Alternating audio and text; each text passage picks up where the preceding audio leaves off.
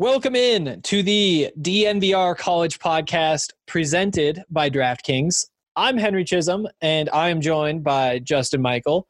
And today we have some really fun stuff planned. First, we are going to talk about Jim Harbaugh's open letter that he wrote and suggested a whole bunch of changes to college football. We'll dig through all those. And then in the second and third segments, we will be drafting our own teams based only on players from Colorado and Colorado State since 2000. The idea is we're just building the best college football team. We'll take turns making picks, and you guys can decide who did a better job afterward. That's the plan for today. How's it going, Justin? I'm good, man. How you doing? How are you spending your days? You being productive lately, or you being like me and just kind of blurring from day to day? I have been incredibly productive. Woke up this morning, jumped in the bathtub, and fought on Twitter about Derrick Henry. Decided to take a bath because I realized that there was no time limit on my morning, and because I knew that meant I could bring my phone with. And so those are the types of decisions that I've been making. I mean, nothing too exciting. I don't even have really. A bathtub. I can't remember the last time I took a bath. I'm not like anti-bath or any means, but it was anti-bather. It was. There are guys out there that are like, you know what I mean? Really? Like taking a bath is feminine or something. I don't know. Honestly, and this is actually kind of gross that I'm living my life this way, but I just feel like physically dirty and like greasy just like constantly because I'm just like sitting here, which isn't what I expected. I thought that I'd feel like nice and clean because like you wake up, you take a shower, but then when your whole day is like right now I'm at my desk, later I'll move over to the couch and then I'll go to bed, and it's just that cycle over and over. Like I need to get in the shower, I need to get clean, and then I need to like soak to like stay clean. I've realized like I am surprised that it is this difficult. And it is just kind of like an endless cycle of like awkward dampness. That's how I describe it, because it's just like hand sweat and feet sweat and your pits and stuff from playing on video games and being on a laptop all day. Like it's not like a workout sweat. It's just like a grosser, like damp, like just uncomfortable. Somehow eating a big box of Teddy Grahams all in one sitting makes me sweat. Like that's a thing I know about myself now. I mean, you did push yourself. That's a lot of Teddy Grahams. Like you're pushing yourself to your limit. They actually weren't Teddy Grahams, though. They were the organic version, which is a push that I've been making in my life because I realized that like yesterday I ate Sun Chips and organic Teddy Grahams because at this point last week I would have been eating like potato chips that are even worse for you than Sun Chips all day, and I would have been eating real Teddy Grahams. So I was like, okay, don't just pick the one that says like chocolate chip the biggest. Pick the one that just says like, oh, I don't even know. What is fiber? I think this one said like fiber really big on the box. I was like, sure, don't know why, but that sounds like the one. So the big chocolate chip ones. I hate my life now. I thought that I would have been to like 10 Rockies games by now. I thought I'd be at Blake Street Tavern every other day at this point in the summer. Like we were supposed to be just getting past the whole like spring football. Like spring football would have been a lot of fun, and that spring game would have been incredible. Brendan Lewis versus Tyler Lytle with like a potential starting job on the line. Like the drama. But at the same time, like that was supposed to be over 10 days ago. And now I would be moving into my off season, and off season's fun when you still have like things to build off of. So work isn't all that hard, but I've moved past, like I don't have enough off season content to fill March through September. So it's still kind of work, to think of things. That's been the weird thing is like, I mean, when all this went down, it was, towards the end of college basketball, you had all the conference tournaments right before March Madness. After March Madness, after spring ball, it basically would have been our off season anyways. So like having this happen now, it impacted you and I less than, the guys on the Rockies beats, the people that are covering the Nuggets and Avs, and we're expecting to have playoff runs. Yeah. Drew was in Arizona for 3 weeks for Rocky spring training. And now there's just no baseball season. Just pulled the rug right out from under him. The problem though, which you kind of mentioned there, is it's just so hard to fill that much off-season content. Like, I can fill 3 to 4 months because I do it every year. But to do 6 months of off-season content, Oh God. I know. And then now I'm thinking like if football gets pushed back out of September, it could be even longer. And I'm just, what are we going to talk about? It's just been crazy. And the worst part is there's just like no new storylines. Like there's nothing that's like popping. Like for the Buffs, we were supposed to hear like, oh, it sounds like everybody's saying like Brendan Lewis had a great day at practice. Let's talk about his great day at practice. Here, I talked to Katie, I talked to Carl Durrell after practice, and I talked to one other person. They were all just saying like he was on fire. And so like after like 5 or 6 of those practices where he's just like going off, or we're hearing that he's going off, you talk about that all summer because there's like news. But so far it's just like nothing since the whole like Carl Durrell, Mel Tucker thing happened. Well, it's been a lot of speculation. Just people like college football is going to happen. College football is not going to happen, even though none of us actually have the answers. Exactly. But that's based on the way I've read the news. I'm feeling pretty optimistic. I don't know. But here's some good news. Next week, all of the Pac-12 coaches are going to be speaking on like would you call that like a national media call? Like a conference wide? Like technically, because it's not just meant for local media. It's not just local, but also, I can't imagine like everyone in the South or like Big Ten's going to be locked into like what the Pac-12 coaches have to say. It'd be misleading at the very least. But basically I get to hear about 10 minutes apiece from every one of these coaches. And the way the Pac-12 has structured things and spaced them out throughout next week, they're all just like talking about different topics. Like one group will be talking a lot about the name, image, likeness. The group that Carl Durrell is in with 2 other coaches, they'll be talking a lot about what it's like transitioning in these circumstances with uncertainty at quarterback because they don't know who it's going to be. So at least we'll have like something fun to talk about. And we actually have some fun takes from coaches to talk about this week because Jim Harbaugh decided to speak his mind. Which is always interesting whenever Harbaugh decides to give a stance on anything because it's a little bit out there. You hear he writes an open letter with his suggestions to college football. And then like my first thought wasn't let's go look at the letter and see what he said. It was like, I might search his name on Twitter to see if we're flaming him or not. Like is he saying like, oh, nobody should be allowed to eat chicken because it's a coward's bird or something? Like turns out some of them were actually really interesting. I'd say it was less shocking. Like when you sent me that, I was hoping that it would be like some crazy rant from Jim Harbaugh, like something like, the diet thing or something about how we're all being soft. Mm-hmm. It was pretty like common sense, straightforward. Like, I support this. I don't support this. This is how we, try and operate. I don't know. I'll let you take the lead on this one because you were the one that sent it to me. But yeah, I was hoping for a little bit more just like absurdity, I guess. I was hoping for like more traditional Harbaugh-ness. I know, but at the same time, if he had been more Harbaugh-y, the first 5 minutes of talking about what he had to say would have been incredible. But after that, things would have died off. There's some real substance here. I feel like we could talk about this for like 3 shows if we wanted to, but we don't have time. So let's just dig in. Essentially, here's part of his opening, just so you can kind of hear where he's coming from. He says, in my opinion, we're in need of constructive, proactive discussion about the evolving issues facing intercollegiate football. In today's world, many young men and their families perceive college football as preventing them from earning a living as a professional football player. That is not an unreasonable perception given the rules currently in place. Kind of goes on from there, not really relevant, but that's kind of where he's coming from. A lot of focus on the student athlete and wanting to make it so that they are actually prioritizing a system where the players do value education, even if they want to play professionally.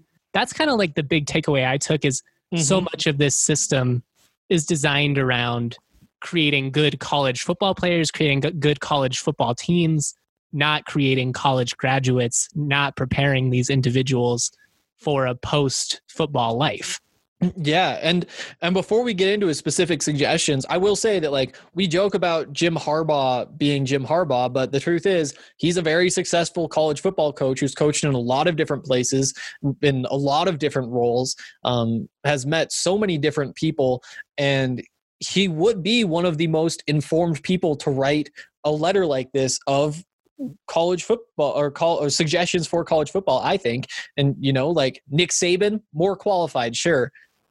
He would never do this, on the other hand. So I will say, going into this, I respect a lot of the things he has to say. Well, all jokes aside, people forget 4 or 5 years ago, the conversation was, who's the best coach in college football right now? Is it Jim Harbaugh? Is it Urban Meyer? Or is it Nick Saban? And over the last 5 years, it's kind of pivoted towards Nick Saban and Dabo Swinney at Clemson, I would say. And then Urban walking away from Ohio State. That's kind of a open-ended conversation, different stuff we could go into there.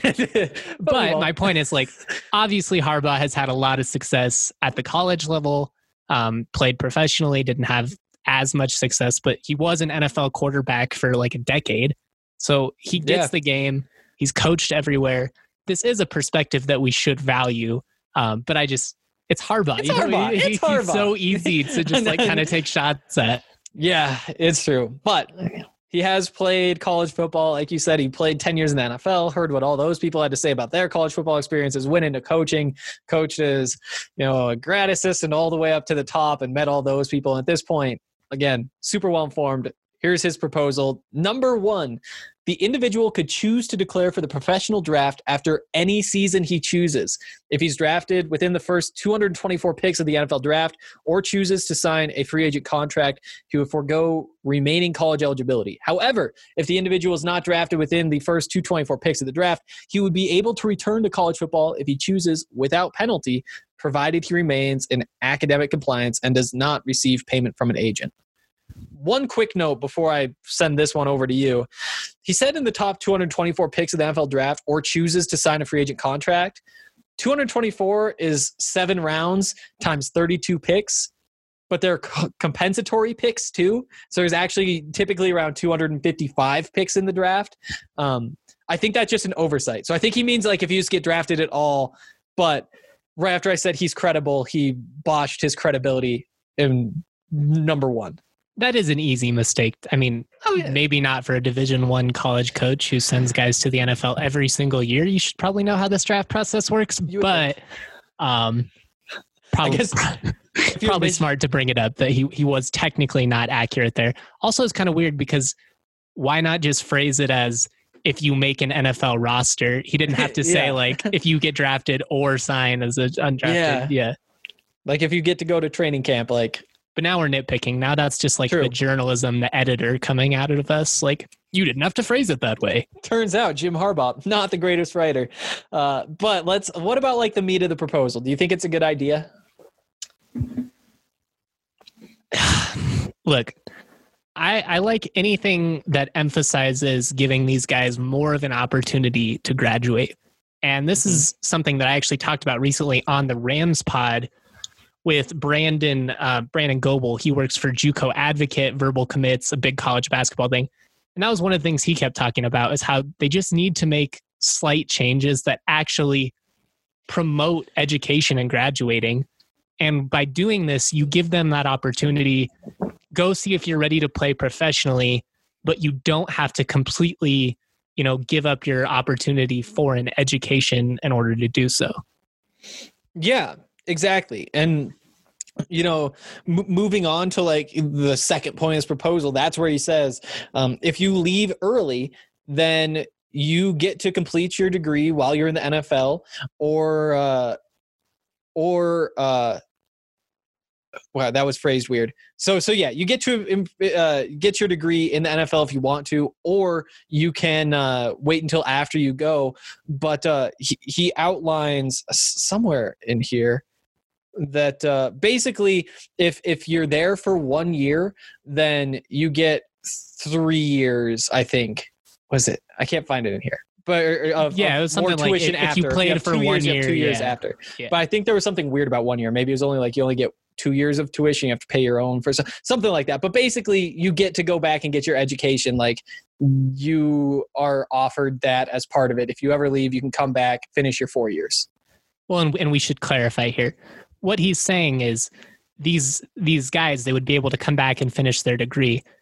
They would not be able to come back and play football. They would not have athletic eligibility at that point. especially, if you hired an agent, got paid and all of that stuff. But it's basically just saying, like, even if you don't make it in the NFL, you can still come back. You can still get that degree. And you're making some of these schools actually honor their commitments to them as individuals, not athletes. Yep. And I found it in here. It is in point number 2. He says, if you play 1 year of college, you get 1 additional year of paid schooling. If you play 2 or 3 years, you get 2 more years of school paid for. If you play 4 years, you get 1 more year. So essentially, you get your 5 years, or unless you play 2 years, then you only get your 4 years. Or if you play 1 year, you get 2 years. So it's not really that. But that's kind of the basis of the point. He also says that this would be good because it would get former student athletes re-involved with campus. Some of them, I bet a lot of them would actually just do the online classes. But even Definitely. then, there's some interaction with the other students. And if they did decide to go back to campus, then obviously there's a ton of interaction. But even if it is online and online only, like, these are simple, small changes that you can make that aren't going to, like, greatly impact college football. They're, like, completely shift everything. Like, I would say the one thing that kind of gets snuck in there is he wants to remove, he wants people to be able to declare for the NFL draft after 1 year, which obviously you can't do now. That would be big for someone like Trevor Lawrence, who 2 years ago could have gone to the NFL. Yeah, or I honestly think Visca. If Visca could have gone after his breakout year, I think that there's a chance he would have. So yeah, that is an interesting point. And again, that would have to be an NFL change. The NFL currently says that you have to be 3 years out of high school. And the NCAA would hate to see them cut that to 2 or 1, or just say, like, the teams can take you if they think you're good at football, which would make a lot of sense in other ways.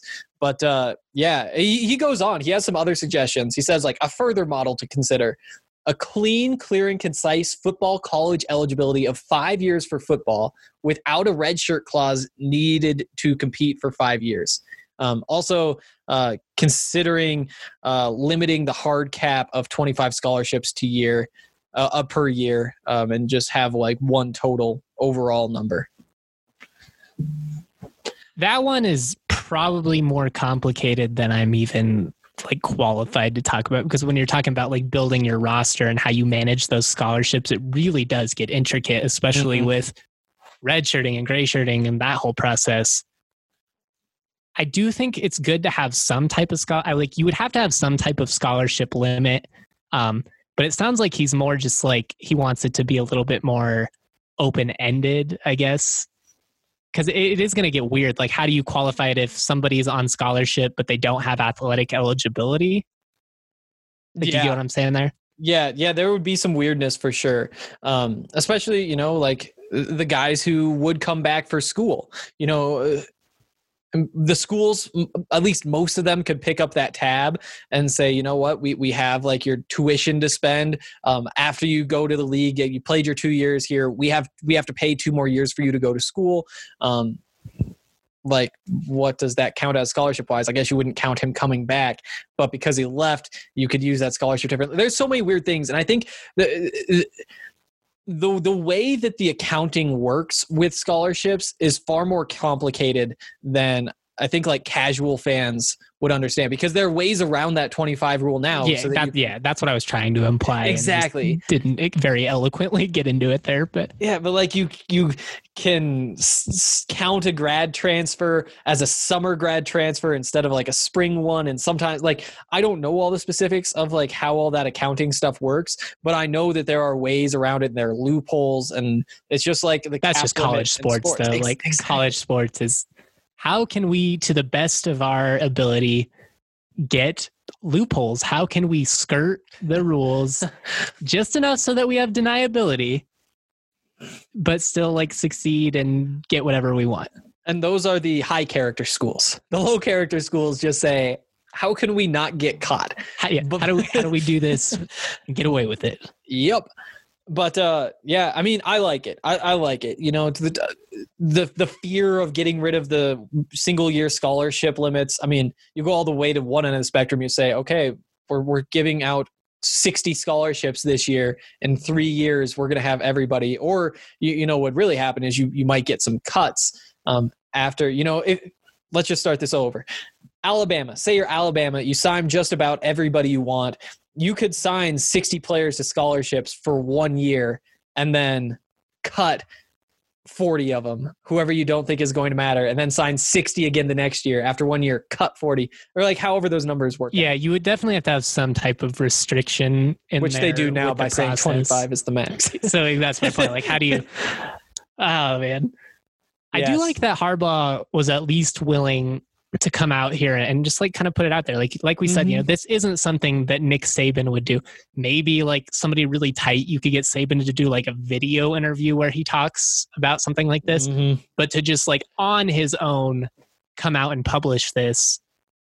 I don't know.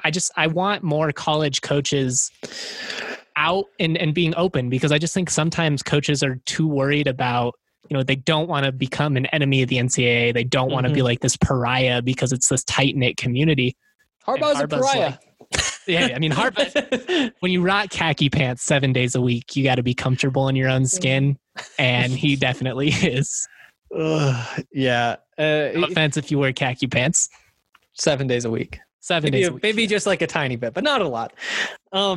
He also said that he thinks that you should continue the grad transfer rule, which says you don't have to sit out, but they should expand it to a one-time transfer rule so that student athletes can transfer once without having to sit out for a year. And that's obviously been a big point of discussion amongst all the sports lately. And it surprisingly didn't look like it was going to get traction to pass this year.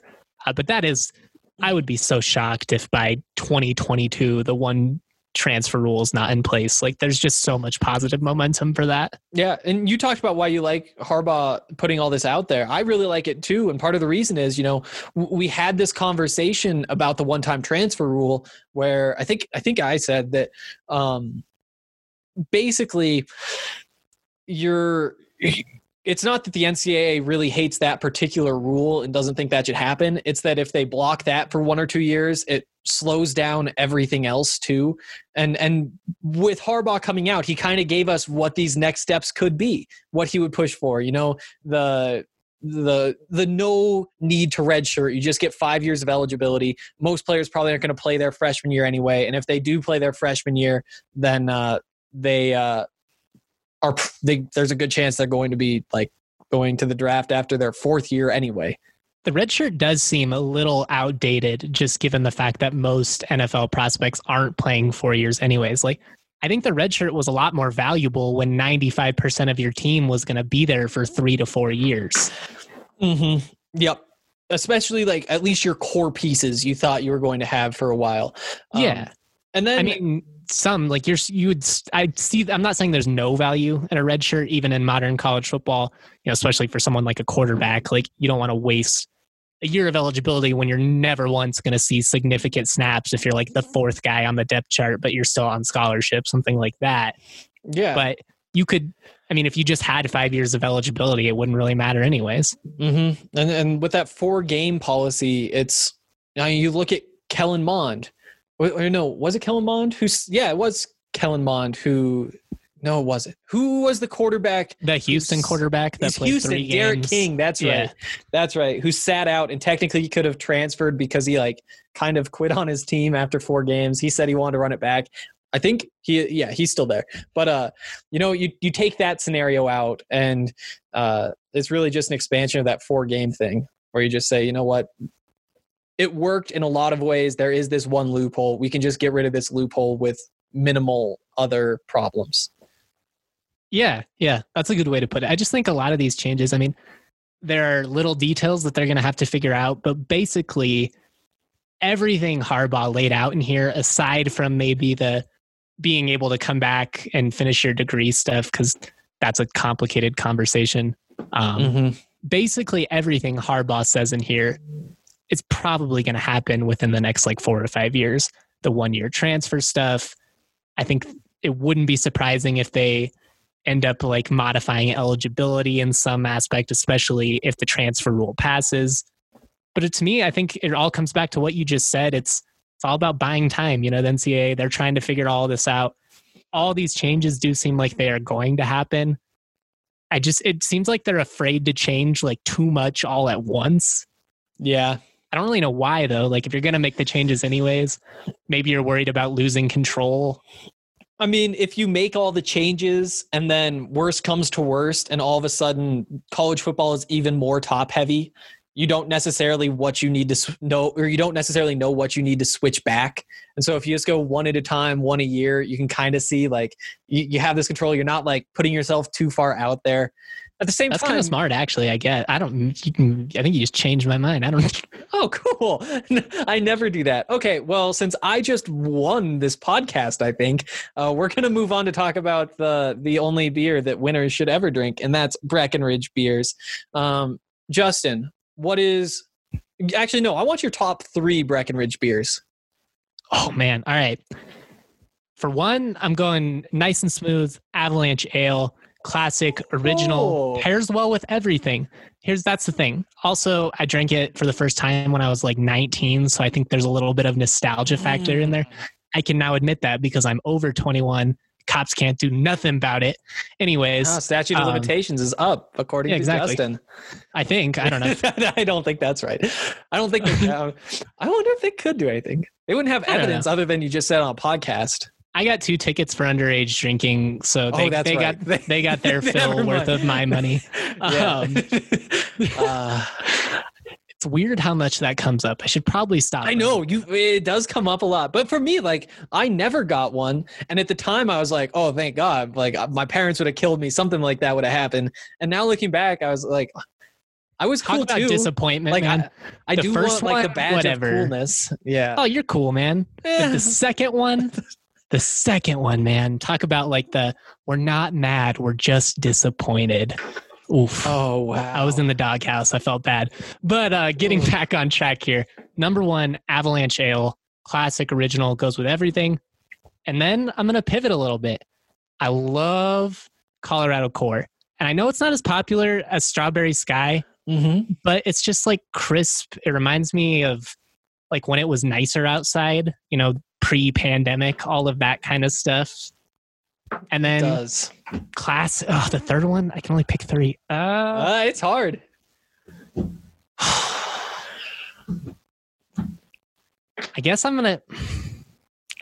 would go Strawberry Sky just because it's so unique, but I feel kind of lame doing 2 of the fruit beers. Yeah. You're wrong. I like the Mile High Core one was really good too. You're wrong, and here's why. Let's do it. If you, when you were underage, had a Strawberry Sky sitting on a table in front of you and an Avalanche sitting on the table in front of you, I love the Avalanche, but there's no way you wouldn't have taken the Strawberry Sky instead. So even though like Avalanche has the nostalgia, it's nostalgia because it was kind of like the best option at the time. But also it's versatility. You got to factor in like you can have Avalanche Ale with anything and it's going to work. Yeah. You can't have like Strawberry Sky with just anything. I mean, I guess you could. I do think the Strawberry Sky compared to the Colorado Core, though, much, much, much more versatile. Like, yes, it's not like definitely. Strawberry Sky is not a versatile beer. No, I think for me, I just like the Colorado. I like apple more than strawberry. Like I like sours a lot. I like ciders, and it's with that cider mix. It's doing it for me. What's your top 3 though? I'd have to go Strawberry Sky number 1. To me, like when I think of sitting at Coors, I think of sitting at Coors with a Strawberry Sky. When I think of like floating down the creek in Boulder, I think of floating down the creek in Boulder with a Strawberry Sky, and then like losing the can in the water and thinking like, oh no, you really can't do that. That's like that. I don't know why. I don't know if that like kills fish or if it just looks bad, but I know it's really bad. And so then I have to like dive underneath the water, and I'm usually pretty tipsy. But I don't know. I just have like a lot of Strawberry Sky memories like that. Where it's like, I just feel like that's what it is. Avalanche is right up there, but I think I've got to go Vanilla Porter Jr. number 2, because although the Avalanche is very versatile, I think that the Vanilla Porter is the more unique beer. And it definitely is. When you have options like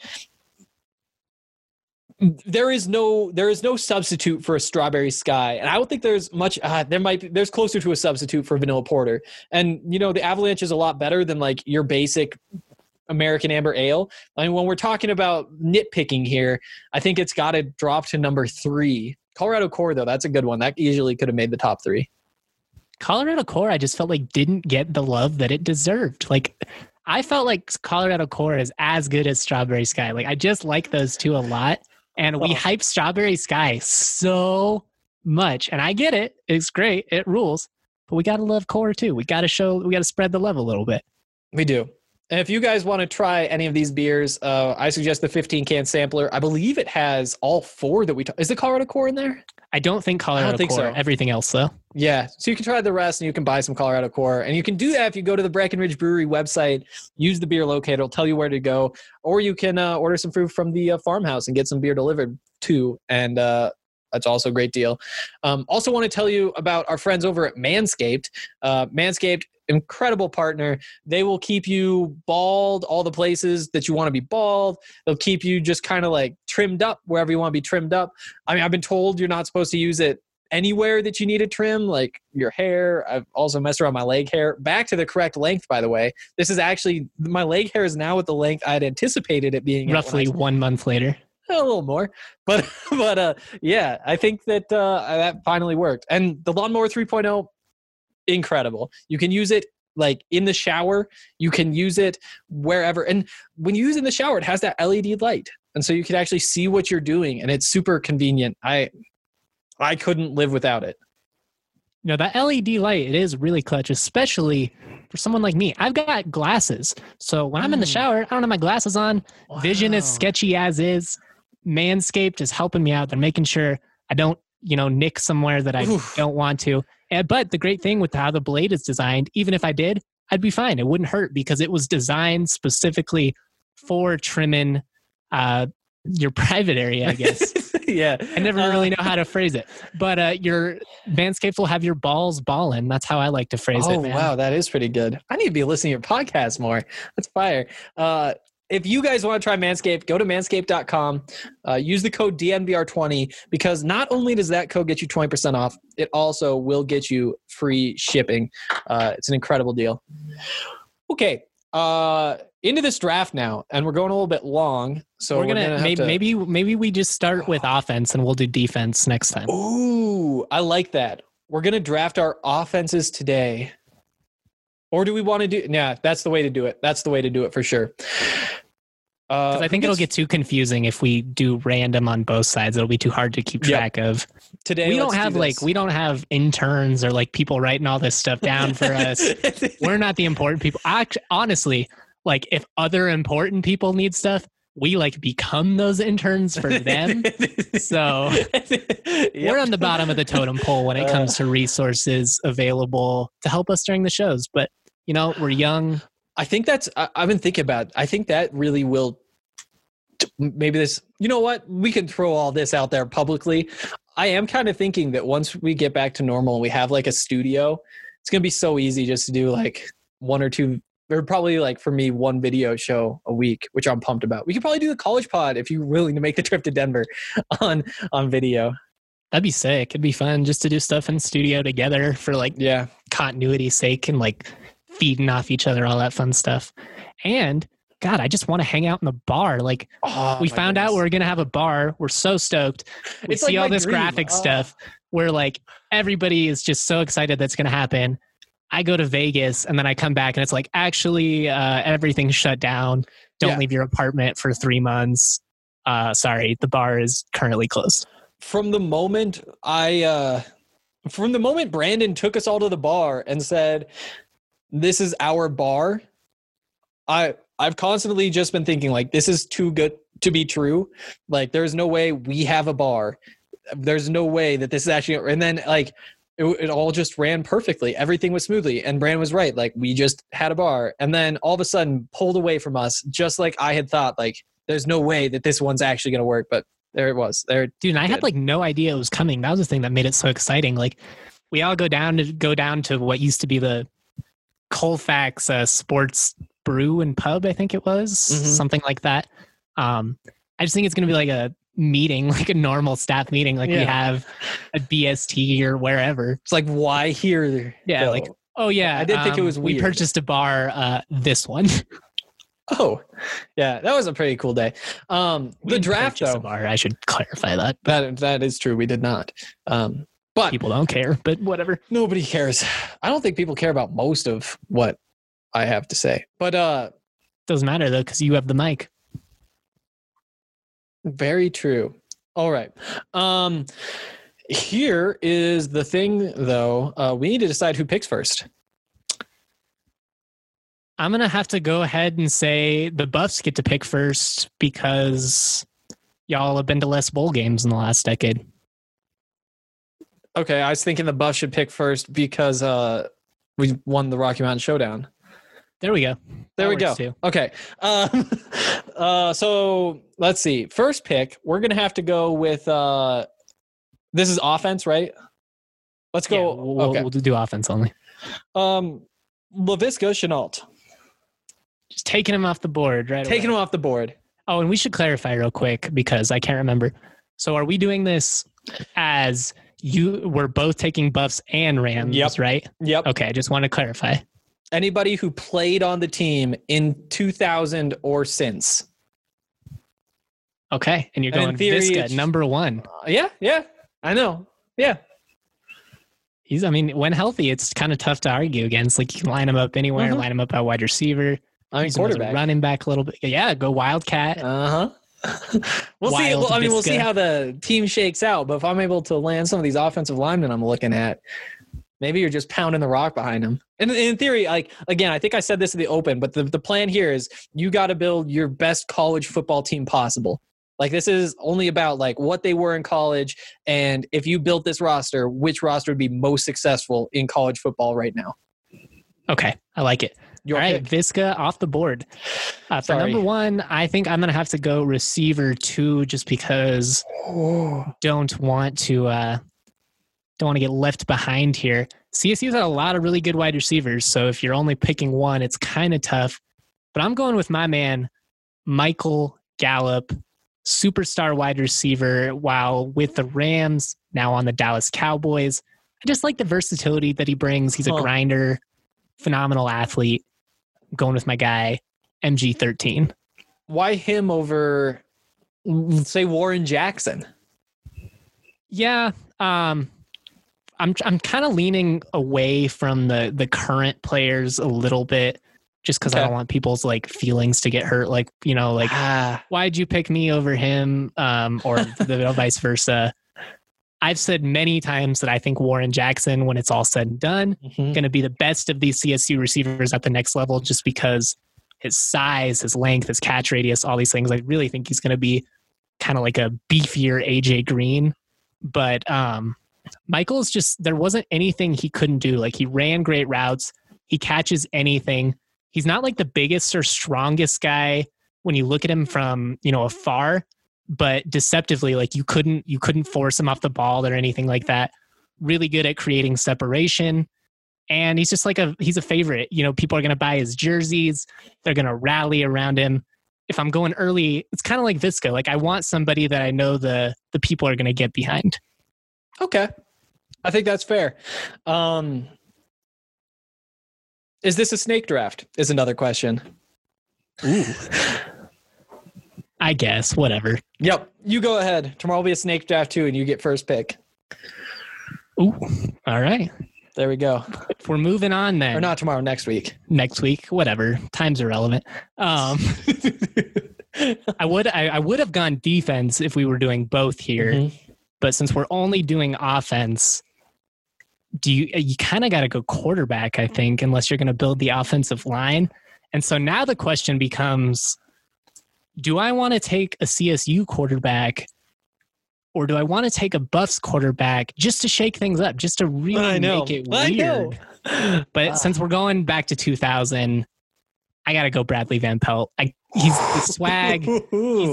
He is, when you think CSU football, you think BVP, you think the head spike, you think the glory days under Sonny. I think if I don't take him, there might be a small riot in Fort Collins. Okay. I got to go BVP. All right. And by the way, we're building 11-man offense, an 11-man defense, and like whatever you want. Like if you want your defense to be a 3-4, it's a 3-4. If it's 4-3, it's a 4-3. If you want to just go nickel or dime, that's all on you. That's also fine. Yeah. Yep. Offense, different personnel groupings. Just want to throw that out there as well. We aren't strict with positions. See, and this is a pick that I could get flamed for a strange reason, I think. You know what? We're going to go Weston Richburg here. We're going to go Weston Rich. No. Dude, that's a great pick, though. Okay. No, I like that you were willing.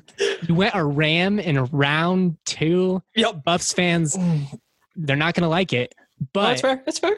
Weston Richburg, if we're being honest, one of the top 2 or 3 offensive linemen to come out of CU or CSU in the last 2 decades. Yep. Yeah, I agree.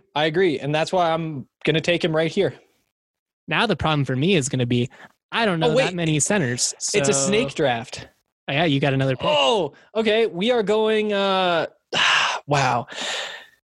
This one I could actually get flamed for. We're going to go Nate Solder. Doubling up on offensive line here. Oof. And I wasn't sure. Position. I know. I was like Solder or Bakhtiari because I casually take the best offensive lineman from CSU and CU. Yeah.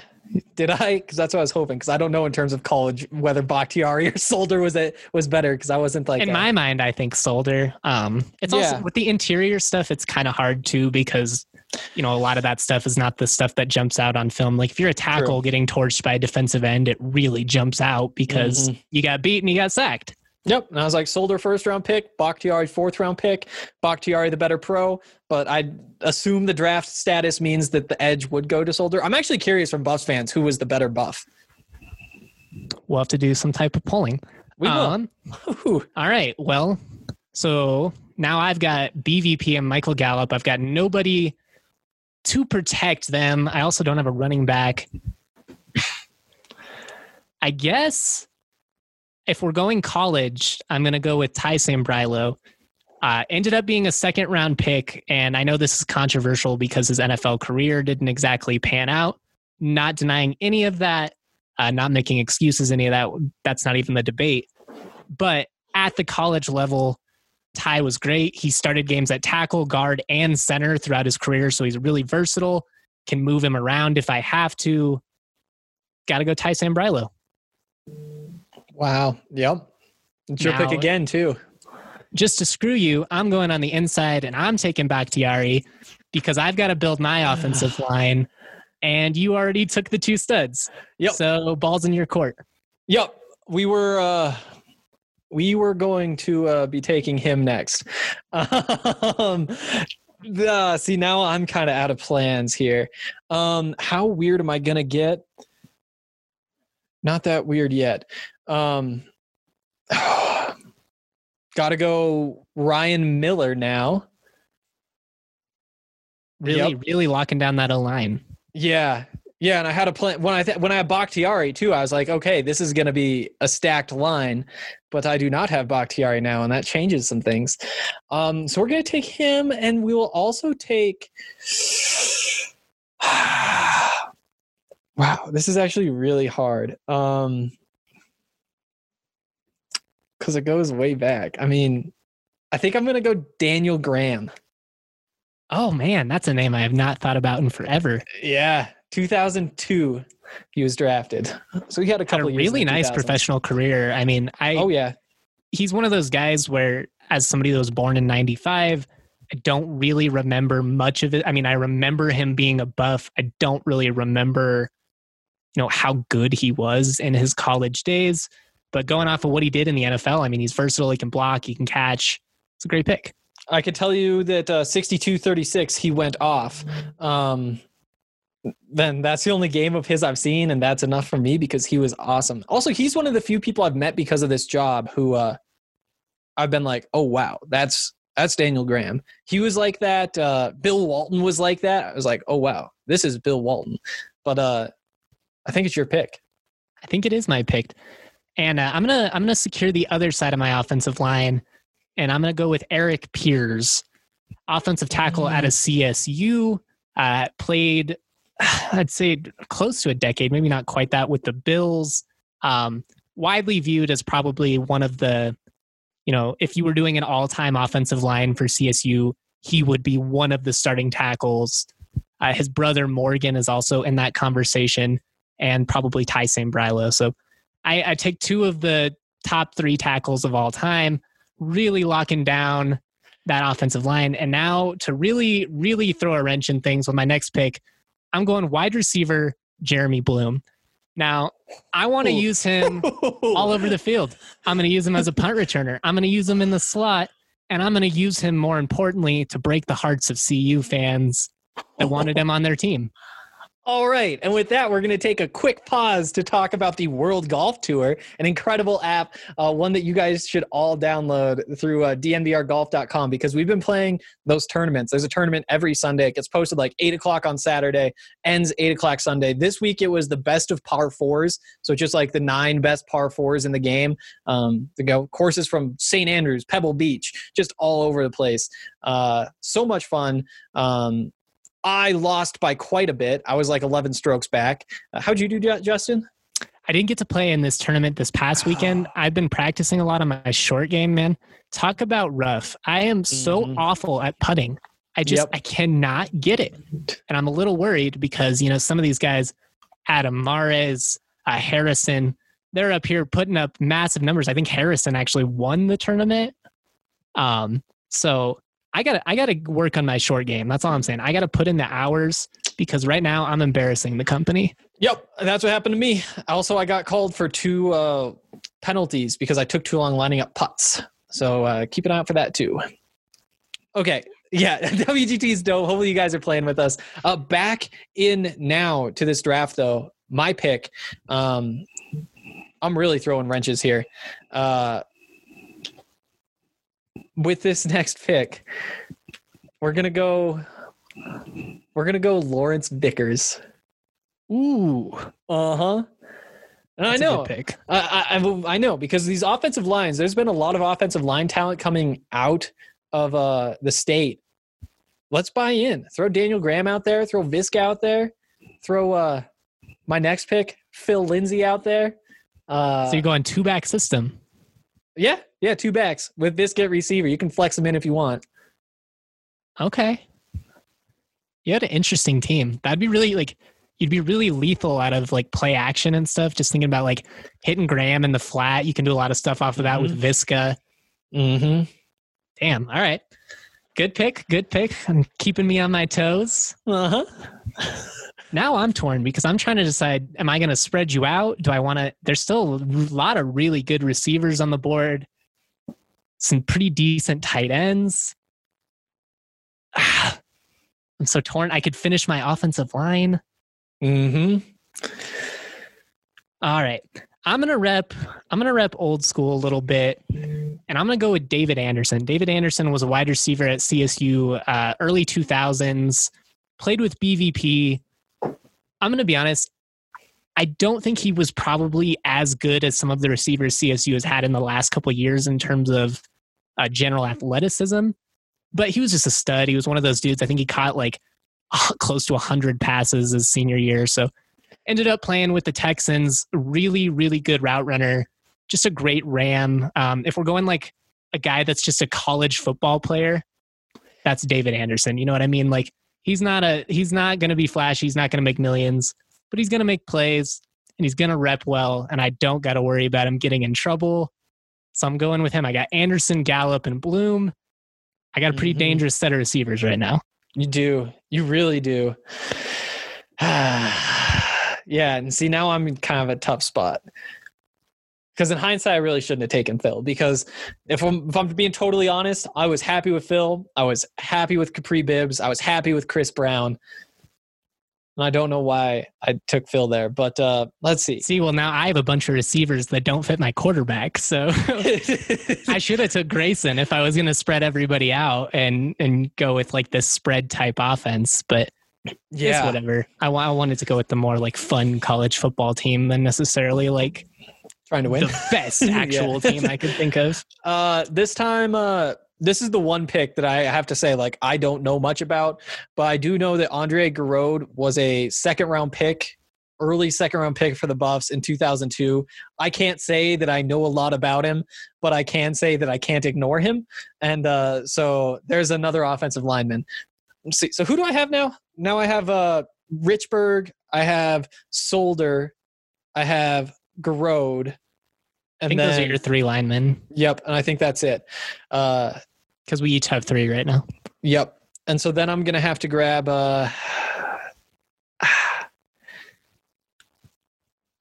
Ryan Miller.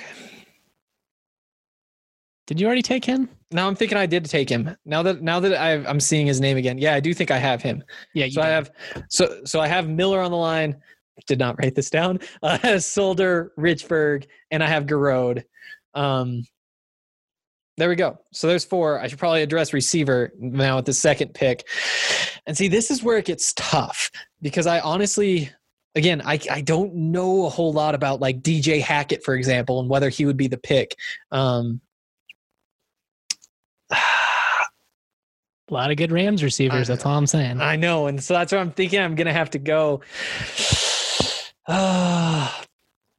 Instead, we're going to go Paul Richardson. You got to get some speed in that offense. Boo. You got to get some speed in that offense. Just overrated. Nah, still in the league.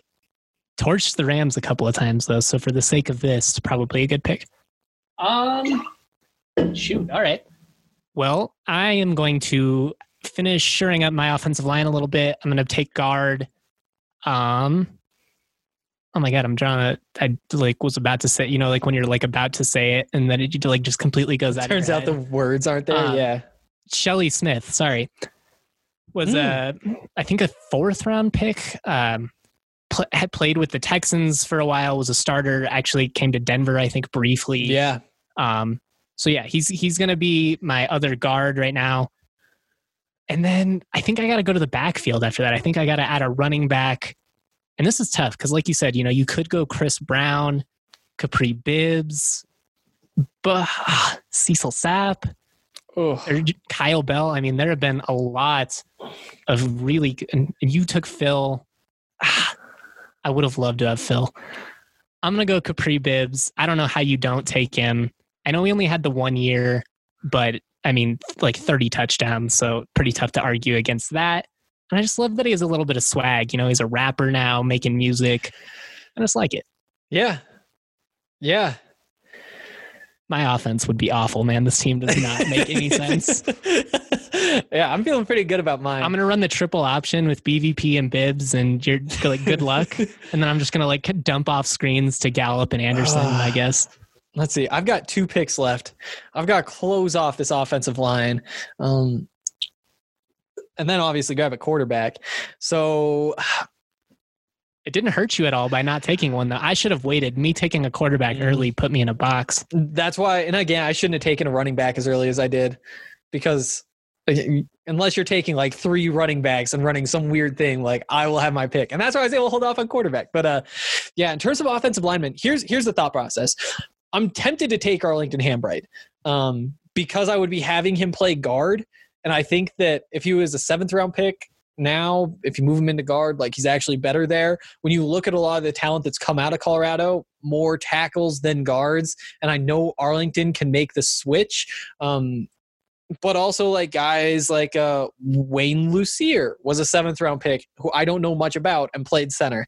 And I can't, sorry guys, I didn't go back and watch film on all these guys to see who I really wanted. Where I'm going to end up going though, there's so many just like 6th, 7th round guys right here that are tempting me. How about, let's just pull the trigger on Arlington Hambright. Let's do it. All right. And then quarterback, we're going to go Cepho over Klatt. Cepho just because, running quarterback, I feel like he could fit with that powerful scheme. Oh. Cepho is a great college football player. Mm-hmm. So if the question is, do I want... Klatt's a better quarterback. Like, yep. I'm just between the two. Yep. Well, I see what you're going for, I guess is the point. I'm like, I get it. He was a great buff. He's tough. He'd be a good locker room guy.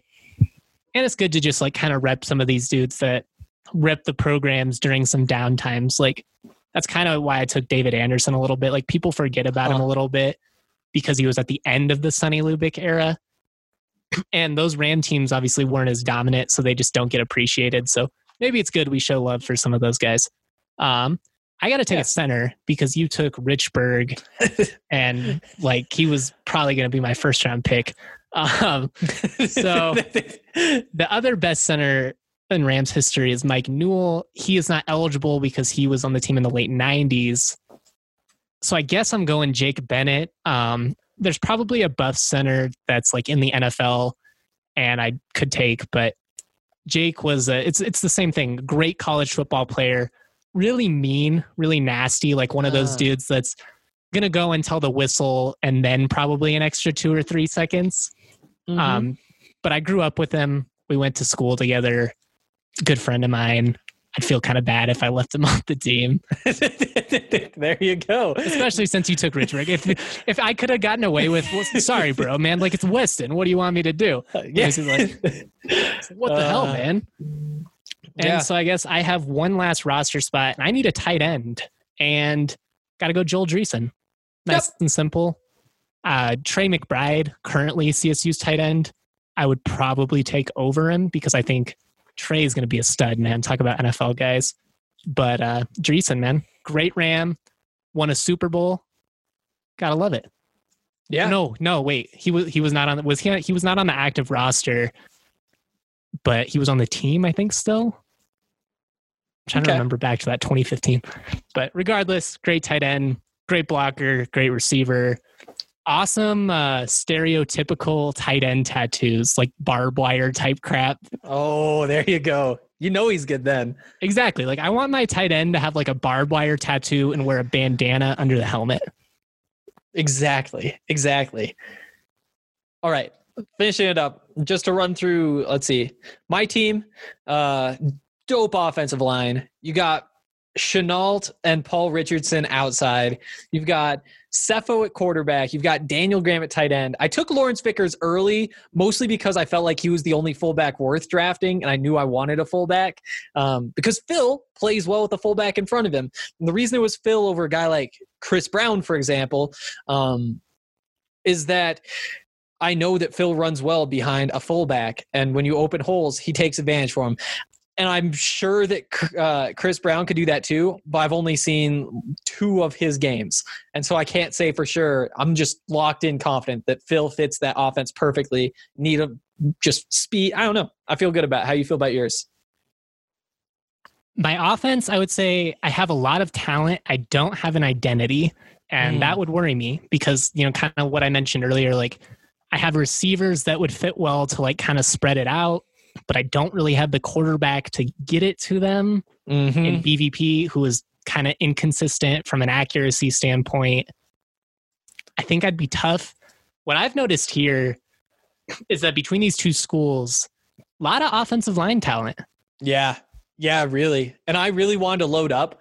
Like I thought Solder, if I can get Solder, Bakhtiari, Richburg, then I am good to go the rest of the way. Like then you can draft a Vickers and you're just going to blow everything open. Like a Daniel Graham is just perfect. A Visca is a perfect fit. But and it would really set up well for all the running back talent that there really has been in Colorado as well. Another good point. This was fun. I'm going to have to for defense, I'm going to put a little bit more game plan into it in terms of like how I'm going to approach the draft. I knew like the players I wanted. I just didn't like go about it in a very strategic way from the draft standpoint. I got to be thinking like, what's Henry thinking next time? I got to play the game a little bit better. Yep. You could have had Bradley Van Pelt with your last pick if you wanted to. That's exactly like I'd taken a quarterback early was a mistake. Probably could have waited on some of those other offensive linemen too, but there was a run. Yeah, I think we took like 6 linemen in a square of 5 minutes. But and if you hadn't taken them, I would have taken them. I will tell you that right now.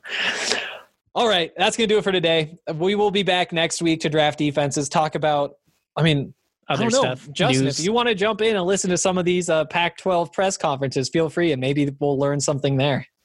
Yeah, I think I'm going to, just because I'm curious. Like, there's just some interesting coaches in there, like Herm Edwards. Yeah. Nick Rolovich is a lot of fun at Washington State. It's a weird conference. The Mountain West and the Pac-12 are both just like two weird conferences, but I'm about it. All right. Well, that's going to do it for today. We'll be back next week. Thanks, as always, for listening. We'll see you then.